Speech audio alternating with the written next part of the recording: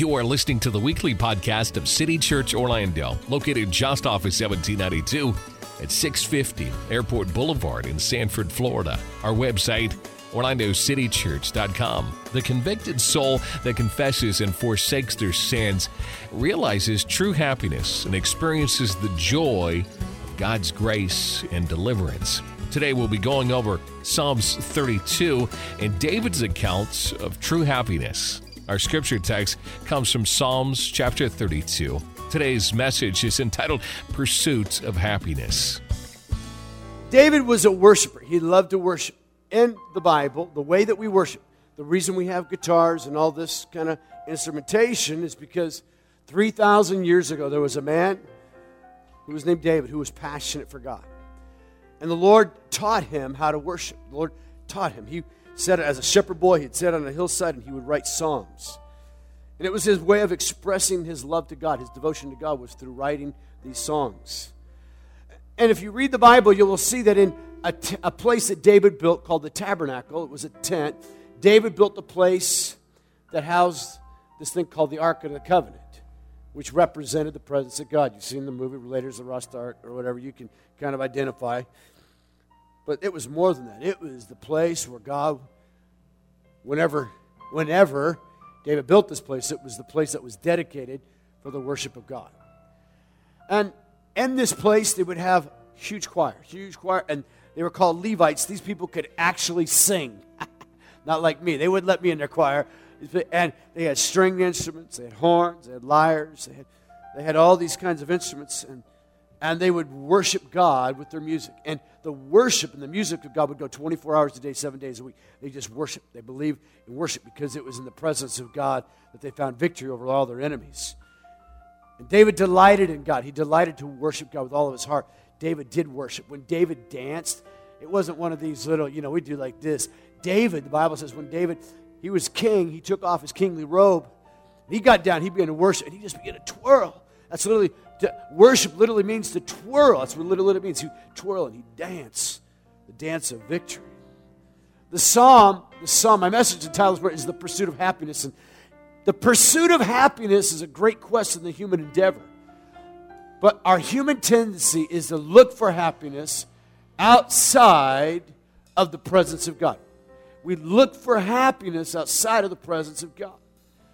And in this psalm, Psalms chapter 32, this is what we're going to do this morning. We're going to read through a psalm. It's called the Psalm of Maskil. It's the 32nd psalm. It's one of 7 of David's penitent psalms. David wrote songs of penitence. In other words, God had a plan for David. God had a great plan. Son of Jesse, he was anointed out of all of his brothers to become king, and he became king, the most powerful king of Israel's history. He was the greatest leader. He loved a passionate life. He was a great warrior. And God had plan A for David's life. But David messed it up. David didn't just live plan B.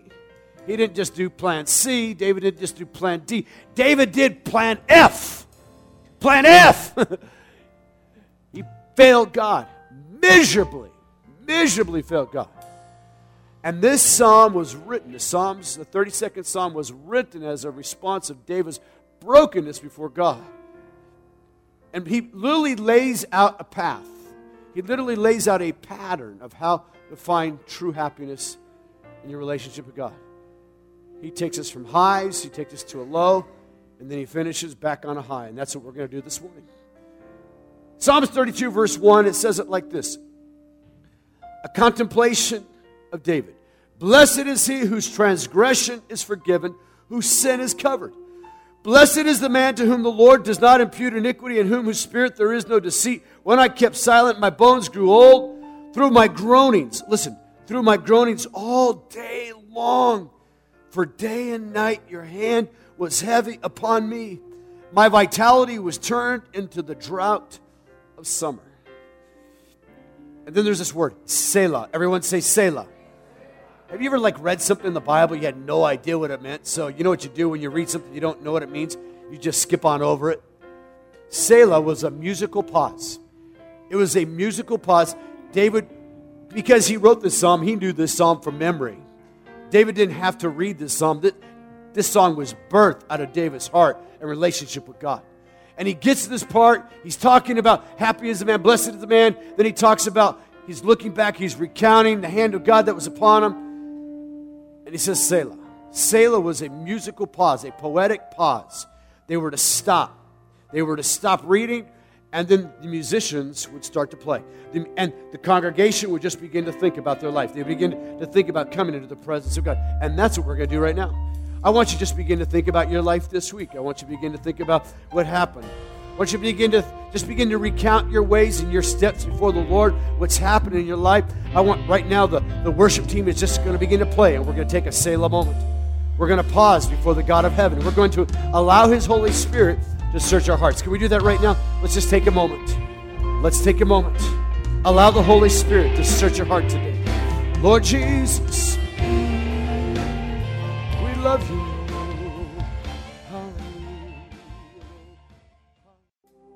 Then he says, I acknowledge my sin to you. Listen, let's look at this. Look at this transgression here. I acknowledge my sin to you, and my iniquity I have not hidden.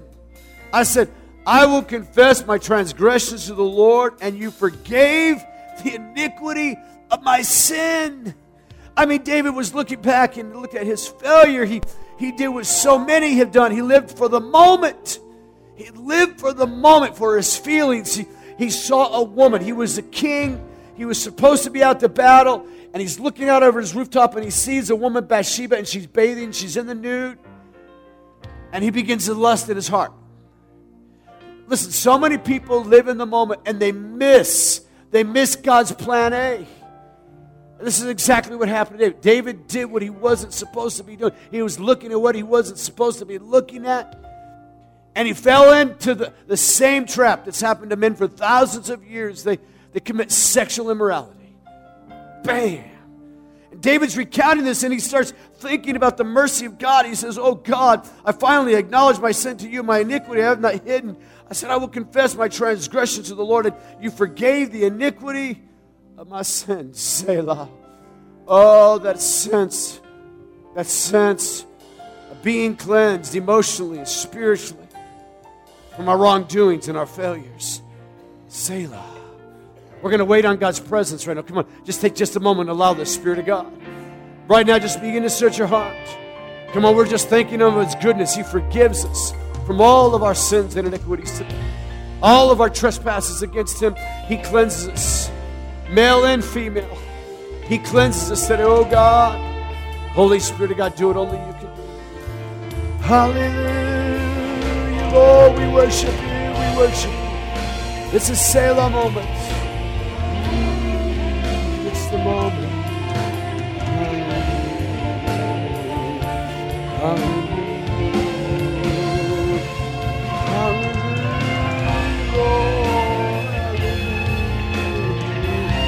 Hallelujah. Hallelujah. For this cause, everyone who is godly shall pray to you in a time when you may be found. Surely, in a flood of great waters, they shall not come near him. You are my hiding place. You shall preserve me from trouble. You shall surround me with songs of deliverance. Selah. Selah. Right now, the presence of God wants to surround you with songs of deliverance. There's something powerful about the presence of God in this moment. The Spirit of the Lord is here in this moment. The God of heaven wants to sing songs of deliverance and victory over your life. And maybe you're here today and you got a situation in your life. You need victory. You need God to do something in your life. I don't know what the need is. There are people. Maybe you got a physical need in your life. Maybe you got a spiritual need. Maybe you got a relationship that's broken with the spouse or with a child. Maybe you have a problem at work, a situation that you just haven't been able to get victory on. You've done a lot of talking about it, but right now God wants to sing songs of deliverance over you. Maybe you've been looking for a job and you've hit a wall and nothing seems to be working in your life right now. God wants you to know He wants to sing songs of deliverance over you. David said, you are my hiding place. We're going to begin to sing this song right now, and if that's you, you need someone to pray for you. We love to pray at City Church. You need prayer this morning. Can you just lift your hand towards heaven? You're in the room right now, and you need prayer. I see back here. Anyone else? Come on. Just lift your hands right now, all across this room. Come on, all across this room. You need God to move in your life. Come on, let's begin it. This is where the healing begins, in the presence of God. That cross, it's the path of repentance. The psalm that we read this morning was a psalm of repentance. It was from the heart of a man who had had great failure in his life, made huge mistakes. But he discovered that there was a pathway back to healing. The fact is, if you've been a Christian, if you're born into this planet, the Bible says you're a sinner. Every person born on this planet is a sinner in need of a Savior. And David's experience with God was really what he lays out for us is the pursuit, the pathway to true happiness in life. We're a culture that's awash in a pursuit of happiness. There's a human quest and a human desire in every person. Tonight is Super Bowl Sunday, and people gather all over the planet. 1 billion people are going to watch the game. And there's going to be some sense that people are looking, people that are Steelers fans. Steelers, come on. About 4 people. Second service, they were Steelers fans. Packers. Yeah, about the same. Nobody's a football fan. Cheeseheads. But just the atmosphere, the parties, and those kinds of things. People searching for that sense of happiness and longing and fulfillment. Welcome to the happiness frenzy of the 21st century. In the year 2000, there were 50 books that were written on the topic of happiness. Listen, in the year 2000. 8 years later, in the year 2008, there were 4,000 books written on the topic of trying to find happiness. We are awash in a culture that's searching for happiness, but something is amiss. According to some measures, as a nation, we grow sadder and more anxious during the same years that this happiness movement has flourished. Our college students sign up for positive psychology lessons in droves, and a full 15% of college students report being clinically depressed. Same issue is that true happiness. This issue of true happiness is why people find themselves in a psychology office. 10% of Americans today try to find that sense of inner peace through some kind of pill. 10% of people look for happiness and fulfillment through some kind of bottle. It's never found in a bottle. Never. Whether it's a pill, whether it's alcohol, whether it's whatever. It's never found in a bottle. It's never found in a babe, guy or girl. It's never found in another person. And it's never found in a beachfront experience. Somebody, if I could just go to Tahiti, if I could just go to the islands, no problem, man. You go to Jamaica, you go to Trinidad, you go to Barbados. I remember landing in Barbados, and you get off the island, you're walking, and everything's no problem, man. Everything's no problem. Little ganja, no problem, man. A little this, you want this, no problem.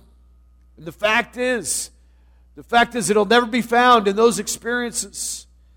See, for the Christian, the problem is this: the pursuit of happiness apart from a life fully sold out to God leaves us a slave to our cravings, chasing one experience after the next and never attaining the golden rung of happiness.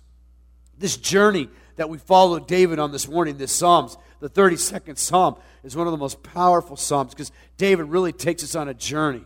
He first starts off, he says, happy. The word blessed in the Hebrew literally means to be happy or to find God's favor. That's literally what the term means. Blessed. When you read blessed is the man, the word means to be happy. Happy is those or he whose transgressions are forgiven, whose sin is covered. Blessed or happy is the man to whom the Lord does not impute iniquity. Look at these 3 words that David uses. He first uses the word transgression. The word transgression literally means something that's contrary to God's ways. It's passing a boundary, rebellion, or revolt against God. David passed the boundary. He passed the boundary that God had set in his commands. Thou shalt not commit adultery. David passed. He blew right through that boundary. He transgressed against God. And then he says, blessed is the man in whom the Lord who has sinned, God doesn't, that God covers. Happy is the man whose sin is covered. This word sin is the most commonly used word in the Old Testament. It literally means to miss the mark. You're off just a little bit.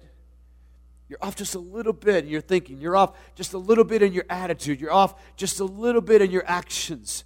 You're off just a little bit in relationships with your kids.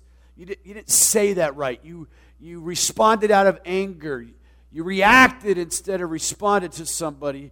You're just a little bit off that sin. There could be sins that you don't even know, but they could be willful sins. Maybe not one of the big 10, but in your heart, you know that it's wrong. It's not the right direction. And then he says, happy is the man whose iniquity God has not held against him. The word is imputed.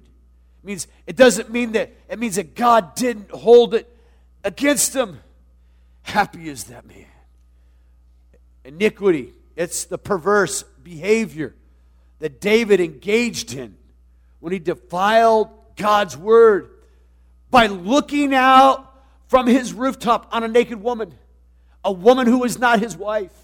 The great challenge for a generation that's awash in sexual sin that we live in today, the great challenge for every person in the room is not to experience iniquity in our heart. Last night, I'm pulling up this video to show today, and I'm on YouTube, and as soon as I pull up YouTube and I typed in birthday songs for my wife, the best happy birthday songs, and I typed in happy birthday, and there was this, on the top of the screen, there's some movie trailer, and it's a girl in a bikini. It's right there in your face. It's the very first thing that you see. You drive down the road, the billboards everywhere you go. Not just for men, but for women also. This culture awash in sensuality. David found himself going down this pathway. He failed. Big failure. And he begins to talk about this failure and what God did. He said, God forgave me. God covered me. God didn't hold it against me. The Bible says, as far as the east is from the west, he'll remember my sins no more. God's mercy endures forever. Spurgeon noted this. He said, 3 words for sin. Notice the 3 words for sin. He said, there is a 3-headed dog at the gates of hell, but our gracious Lord has stopped the barking dog of hell forever in your life. Oh, someone ought to say amen. He does not by some ceremonial act, not by some ritualistic kind of form or some ceremony of worship. He does it for a heart that's pursuing Him. A heart that pursuing Him. He actually lays out the path and the pattern. David came to a place. David came to this place. See, he tried to hide it. He tried to hide it, tried to cover it, tried to pretend like it wasn't there, just kind of live on. It's not that big of a deal. Everyone does it. Everybody cheats on their taxes a little bit. Everybody takes the pens from my employer. Everybody does it. Everybody cheats at school a little bit. Whatever excuses we make. It's not until we acknowledge our sin, that we've sinned. We're not blaming it on anyone else. David, he finds himself, when he's thinking about it, he remembers how sad he was. He actually talks about this countenance that he had. He walks through the trail. He says, when I kept silent, when I tried to put it behind me, I tried to, just push my conscience to the background. He says, my bones grew old. He felt it inside. Through my groanings all day long, for day and night your hand was heavy upon me. My vitality has turned into the drought of summer. Think about that. Think about it in your life. Maybe in your life you've run into a spiritual drought. It just doesn't seem to be working. You ever wonder why? You want to blame the devil and blame your boss and blame your spouse, all these other things, and maybe it's God doing something in you. Maybe the problem that you're experiencing in your life, there's all kinds of reasons why things happen, but maybe it's God doing something in your life. You see, the Lord's discipline is often ignored in the life of the believer. Often ignored. That's someone else's problem. But when David finally acknowledged he finally acknowledged that I have sinned. When he recognized that the discipline that was taking place in his life, that sense of spiritual dryness, prayer's not going any farther than the ceiling, wondering why this thing isn't working, David finally said, "It's me, God." The heavy hand of God was upon him. He expresses the pain of sin. You get depressed, you get discouraged, it leads to depression. You just follow down this cycle of despondency, despair. I kept quiet, my groaning all day long is my vitality. I lost my vision, I lost my sense of faith. So I can tell you that this is where Plan B is lived out. Plan B is lived out in your life when you come to this place. Say, God, acknowledge that it's my sin. God never intended for David to sleep with Bathsheba. He never intended for that sin to take place. That was not God's plan. God's plan for you was not to end up in that person's bed before you got married. That wasn't God's plan for you. It wasn't God's plan. It's not just about sexual sin here. There's all kinds of things that we do that are not part of God's plan. But God was able to take David's mess up, and he was able to turn it into a message of grace and of hope. But it happened because David was a busted man. Literally, the Bible says, look what he says here in verse, I acknowledge my sin to you. David's part. I acknowledge my sin to you. When he wrote the 51st Psalm, probably the most famous psalm that David ever wrote, he said, God, my sin is against you, and against you only have I sinned. My God, I acknowledge today, when we take full responsibility for our lives, is when the happiness begins, is when the joy begins. It's when the victory starts to work in our life. It's when the Christian walk starts to really work. When it really starts to work, and we realize that it wasn't what someone else did to me, but it was my heart, my life, that chose to go the wrong path. The Bible says he confessed it. He exposes the cloak of his selfish, carnal, wicked ways. The love of sex, looking upon a naked woman who was not his, and then slithering down into the cowardice path of abuse and power and murder. That's where it led him. That's where it led him. He was king. He was a great military leader. He was in command of armies that crushed their enemies because God's favor, God's victory was on his life. Finds himself slithering down to this abuse of power. And his servant, a man by the name of Uriah, who was married to Bathsheba, sent him to the front line. Bam! Uriah is killed. Now David is a murderer. Not only is he an adulterer, now he's a murderer. Most of us in this room, we've never stooped that far. Isn't that the natural tendency to say, well, I'm not that bad. I'm not as bad as so-and-so. Jesus, he erases all the stuff of the Old Testament. He says, listen, if you just look in your heart, you look on that internet picture, and you lust in your heart, you sinned against him. Ooh, ouch. Ooh. You committed that same very act in the spirit against that individual. Ooh. Ow. He confesses his transgressions. I've sinned against God. You see, God's part. God forgave the iniquity of his sin. The Holy Spirit took the surgeon's scalpel of God's mercy, and he cut through the hardened artery of iniquity and wretchedness of that three-headed devil. His confession opened the door so the antiseptic of the soul, the cleansing blood of Jesus, would cover, comfort, and wash him completely clean. The Lord declares, I am he who blots out your transgression for my sake, and I will not remember your sins. See, he wasn't a king any longer, wasn't the son of Jesse any longer, wasn't a great brother. No. He finally came to the point where he realized that he was a sinner who needed a Savior. He was a sinner. I'm a sinner in need of a Savior, and so are you.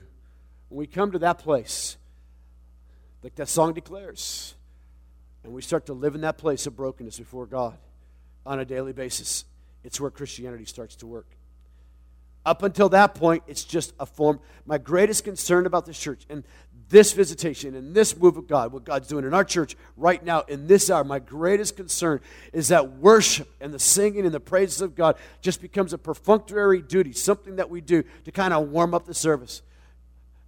We become professional religionists. We sing songs, and the whole time we're singing out the wall. We're thinking about what we're going to do after church or who we're going to talk to about this activity. And the moment of God's activity right here, this is where the healing begins, passes us by. We become professional religionists. See, the litmus test for you and I today, for the true child of God, is that we are forgiven from our sins, and we know it. We know it. We are truthful. We are truthful about who we are. We are honest. We are simple. And we are childlike. That's our litmus test. Simple faith. Simple trust in God. The Master has spoken. Peter declared, he said, what are you waiting for? Arise and be baptized and wash away your sins, calling on the name of Jesus. You see, God became David's hiding place. God became David's. You are my hiding place. Not everybody's hiding place. Not everybody runs to God when they goof up. A lot of people, when they goof up, they still want to blame everybody else. You go to any prison. You go to Seminole County Prison right down the street here, and let me tell you, there's a lot of people who are completely innocent. They'll tell you, it wasn't my fault. I didn't do it. I was in the wrong place at the wrong time. Maybe some are, but there's a whole lot can't come to grips that it was their sin. It was their choices. The path that they were following that led them to that place. And as long as you live like that, you're trapped in prison. You're enslaved to the enemy. You're enslaved to the enemy. God became his hiding place. He preserved him in time of trouble. He surrounded him with songs of deliverance. David could hardly move. He goes, Selah. He could hardly move beyond this experience. You see, it's in the place of God's presence that victory comes. Every man throughout history, every woman throughout history who's known God has known that it's in the place of the pause. It's the place of the moment that the victory is won. The battle is won and lost in the presence of the Lord. In the presence of the Lord, there is victory. In the presence of God. See, you come to church on Sunday morning, you worship, and you get your spirit built up so that you can go back out there and fight the good fight of faith. That's why we worship the way we do. That's why some people don't understand it. They think we're weird. It's weird. What are you doing? I don't understand it. But the reason that we do it because we understand that it's in this moment. That the victory isn't won in the middle of the battle. The victory is won way before we ever get to the battle. Moses knew it. Moses knew it in the presence of God. He knew the very presence of God. He was at a burning bush, and God comes to him and says, Moses, take off your shoes. I am that I am. And if you follow me and you do what I tell you, I'm going to give you victory. I'm going to use you to lead my people out of 400 years of slavery. Moses couldn't do it. But Moses knew that the God that was speaking to him, the God of his fathers, Abraham, Isaac, and Jacob, he could do it. Moses comes up to the Red Sea. It's impossible. How does it happen?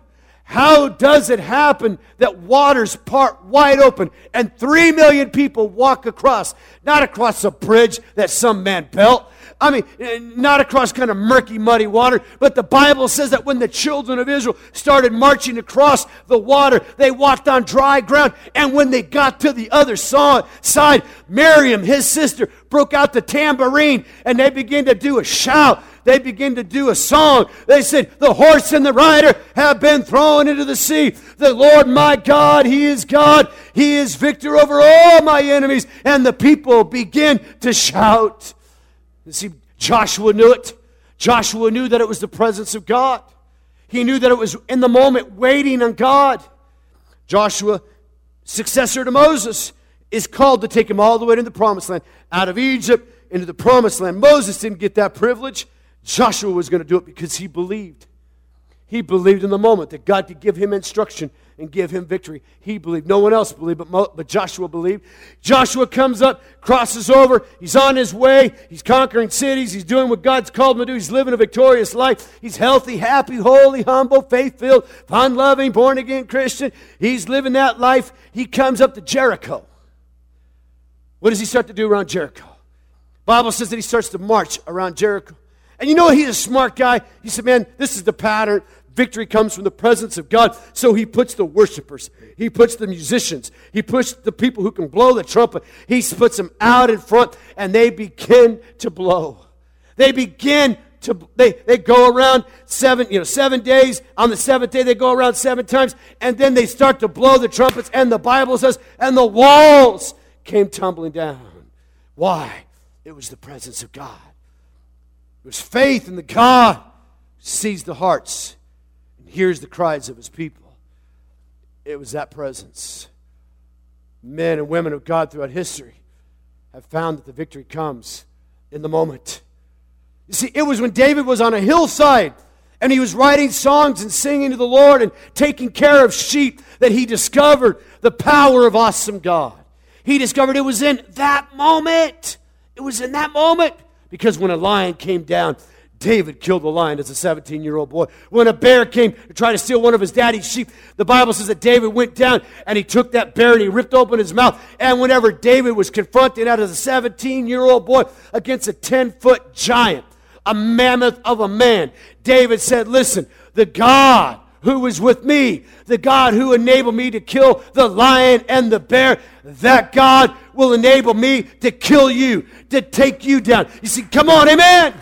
David knew that it was God. He knew his faith and confidence in God would give him victory.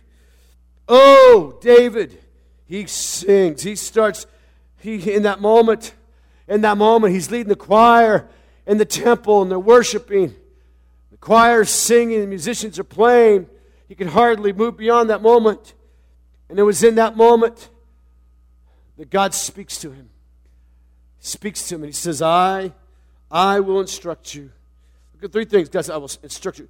3 things over and over and over. You know, he's going to forgive, he's going to cover, he's not going to hold it against you. He talks about the 3 kinds of sins and the 3 kinds of forgiveness. And then he talks about 3 things that God's going to do. I will instruct you. I will instruct you. You know, Christianity is not a formula. It's just, everybody wants a formula. They want a simple path. It's not a formula. It's not a formula.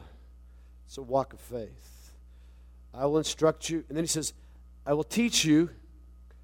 I will teach you, and I will guide you in the way that you should go. For every person in this room, God, he wants to instruct you.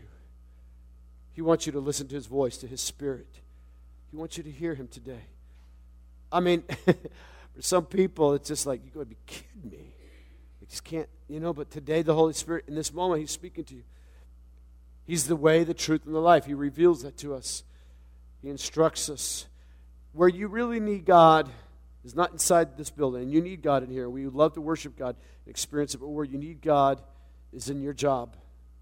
Where you need God is when you're sitting at school and you're being tempted to look over your neighbor's shoulder to cheat on a test. Where you really need God is in the office when, man, you could kind of say that about that other employee and make them look in a negative light. That's where you really need God. Where you really need God is as a mother and you're trying to figure out how to control your kids, how to direct them in the right way. He said, I will instruct you. That's where you really need God. Mama, you need God to teach you how to be a better mother. Daddy, you need God to teach you how to be a better father. How do my kids, now they're grown, I can't control my 20-year-old. My kids are 15 and 20. It's beyond me controlling them. And you know what happens as a parent, as you older your kids, the more you try to control them, the more they just kind of resist. Just the natural tendency. Everybody wants to be free, experience life for themselves. Fact is, God says, I will instruct you. I will teach you. Businessman, the Holy Spirit wants to teach you how to be a better businessman. The Holy Spirit. Mother, the Holy Spirit wants to teach you how to be a better mom. Young person, the Holy Spirit wants to teach you how to be. He wants to help you get better grades. He does. He wants you to get victory in every area of life. I will lead you, guide you. I will instruct you along the way. I begin to read this verse, and I thought, oh man, God, look what you did for David. Look what you did in his life. David said, in that moment, I said yes to God. I allowed God to forgive me. I allowed God to cover me. And then, because of that, I can worship. I can really worship. If you're goofed up inside, if inside you got broken relationships in your family, inside you got broken relationships on your job, if inside you got things that are not quite right, it's really tough to worship. You'll come into a worship experience like this, and it'll bypass you. If your relationship with God isn't right, you won't even feel it. There are people that walk into a building like this and don't even feel anything. Other people are bawling, crying. Wednesday night, I come into the youth service, and the worship team, the band is up here, and they had a God night, and the lights are out, and kids, the altars are full. And I just stood in the back, and there was a bunch of kids who weren't feeling it. And I said, well, the best place to tell them, they might not be getting it now, but at least they're seeing people. Guys are trying to hit on the girls, and girls trying to hit on the guys, they're doing every youth group across the world. The players are playing. Well, the players are playing. The Spirit of God is just touching people's lives. Why? Why does God touch this person? Why does this person experience it and feel it and believe and find victory, and this person doesn't? Because this person over here didn't deal with it. When God came in the moment, they did just like the mule. Just stiffen their neck. That ain't the preacher preached too long. My God, it's already an hour and 15 minutes in this place. What do you get out of here? In this moment, songs of deliverance have been sung. The victory is for you. Come on, it's good. Broke her off my wrist. Listen to what he says. Be glad in the Lord. Be glad in the Lord. Be glad in the Lord. The joy of the Lord is your strength. Rejoice in the Lord. Always. Everyone say always. Oh, I don't feel like, there are times I don't feel like rejoicing. I'm squabbling with my wife. I don't want to rejoice. Come on. But that's when I need to do it. Broken relationships will keep you from the sense of the presence of God. And that's what we want to be. A sense of awareness. And the reason we come to church on Sunday, it's not a duty thing. It's because we just need that encounter one more time. One more time. Rejoice in the Lord. Be glad in the Lord and rejoice, you righteous. Rejoice, you righteous. Righteous. To be in right relationship with God. That's what it means to be righteous. Shout for joy. At Texas Stadium, there'll be a lot of shouting going on over a little pigskin running up and down the field. Isn't that right? People, cheeseheads, people from Wisconsin, got no shirts on. It's 40 degrees outside, and they got a great big cheese block on top of their head, and they're cool. Come on. Hey, give me another one. A lot of shouting going on. And at the end of the shout, they got nothing left. They wake up, where did I park my car? How did I get here? Who am I with? Oh, come on. But the righteous in the Lord can be glad, and they can shout for joy, all you who are upright in heart. Thanks be to God. Thanks be to God who gives us the victory for our Lord Jesus Christ. You today are created by God. You are created no matter what happened. Maybe you feel like, well, I'm in plan F, man. I messed up, and I don't care. Today is a new day. This is the day the Lord hath made. Maybe you're on it. Maybe you're on it. You just need a reminder today that when you sin, and you will sin, guys, run back to God. Run back to God. It's really the key. Running back to God. Refuse to cover it up. Be quick to repent. Wives, be quick to repent. Husbands, be quick to repent. Mess up with your kids, be quick to repent. Ask them for forgiveness. I'm sorry, didn't say that right. I've had to do it many times. I'm passionate. I say things quickly. Had to do it with people on my staff and my team. Refuse to cover up your sin. Because when you cover it up, your heart starts to get hard. When you cover it up and it's not my fault and they need to get it right and they're wrong, boom, hardness of heart. Refuse. Run to God. This is the key. Last week we talked about the prodigal. He returned home. And it wasn't until he took that step, the Father opened up his arms and welcomed him home. Don't allow negative, wrong thinking to dominate your mind. You make a choice. Wrong images, wrong thoughts, wrong conversations. You had that conversation, you're going to say this. Somebody said something to you, and you can't believe they said it, and you didn't deal with it right then. You're laying on your bed, and you're thinking about all the things you're going to say to them. Oh, come on. We're hitting home. I'm going to say this and this, and I'm going to fix that and this and this. That's wrong thinking.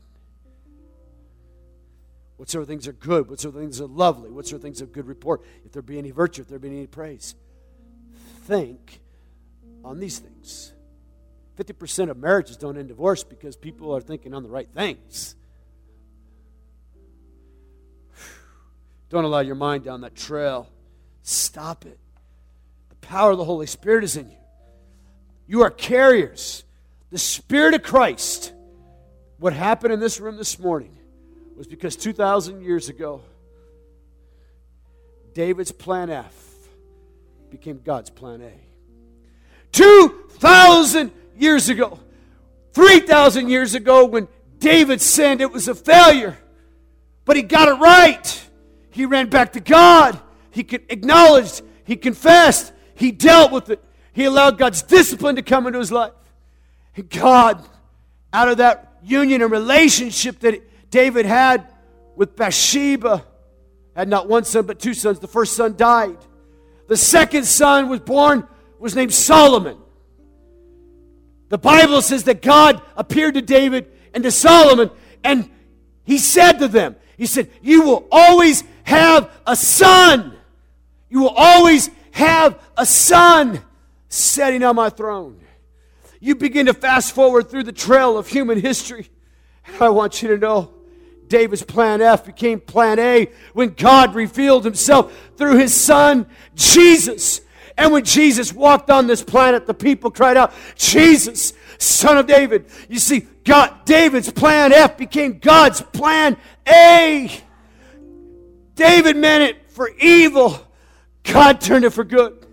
In your life, your mess-ups, if you get it right with God, He can take your plan B, C, and D, and He can turn it. Romans 8:28 says, all things work together for good for them that love God and are called according to His purpose. You're never going to do it all right, but you can do it with the right heart, and that is to run back to God. Refuse to allow your mind to go down that negative trail, unbelief, wrong thinking, and then rejoice in the Lord. Rejoice. I want you to close your eyes right now, please. We've got just a couple of moments. These services aren't that long. Man, these services are not that long. And I know some, they feel like you got to go, but please, just to honor the people that are sitting here that God's speaking to, just take just a moment. The Holy Spirit is speaking to hearts today.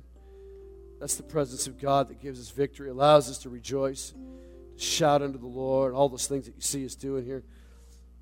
If you knew where I've been, you don't know my life. You just see me from there. But if you knew my story, you would know. You would know why I stand up here and I sing and I shout the way I do. If you knew my story. If you knew how God protected me and preserved me and kept me from a life of total destruction. I ain't just a preacher boy up here. I'm telling you the truth. There's power in your praise and in the presence of God. And I don't care if you're a 5-year-old, a 10-year-old, a 50-year-old, an 80-year-old. You can experience it. You can experience in your life. You can experience the sense, the presence of God is with you. I tell people the absence of joy and peace is an indication that sin could be crouching at your door. An absence of joy and a sense of peace. Confusion is always a work of the enemy. God doesn't live there. You're confused about your future. You're confused about a relationship. You're confused about a business deal. You're confused about where you should go to school. You're confused. That's not where God operates. God operates in that presence and that spirit of joy and of peace. And that's where He wants to operate in your life right now. Right now. Eyes closed, and you say, Pastor, I want that in my life. I want that sense of victory, that sense of joy, and that sense of peace before I leave here today. That's you. Could you just lift your hand right now? Come on, right now in this room. Is anyone in this room right now got your hand?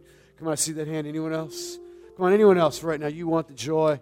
Come on, you want the sense of victory. Anyone else? I see that hand. Come on, is anyone else? Let's stand together this morning. We're going to declare the goodness of our God. I want to just pray over you today.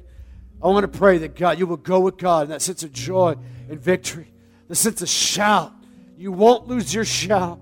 You won't lose that sense of joy and gladness in your heart. That when you leave here and you go in your world tomorrow, wherever you're at, you can have that sense that God is with you. You know His presence. You know that He's going to give you victory. He gives you that confidence that you can live the way that He's created you to live. You can live His plan. Father, right now, for those who have come here today, God, I pray that your grace would be with them. We thank you, Lord, that we can be glad in you, that our hearts can be filled with a good theme, and we can rejoice in you, the God of our salvation. God, I thank you for these people that have come to this third service, and I pray that you will lift the lid of their spirits as they go from this place into the workplace tomorrow, into school. God, I pray when they go back to their homes and their relationships with their family, their children, their parents. I pray, God, there'll be a great sense of your presence and reality. That you're the God who gives victory in the moment. And this, God, moment is where your healing begins. Let your healing begin in this place. Let us take it from here, God, as we worship you. Thanks for listening to this message, Pursuits of Happiness, with lead pastor Eugene Smith. For service times and more information about City Church Orlando, please visit our website anytime at orlandocitychurch.com or call 407-321-9600.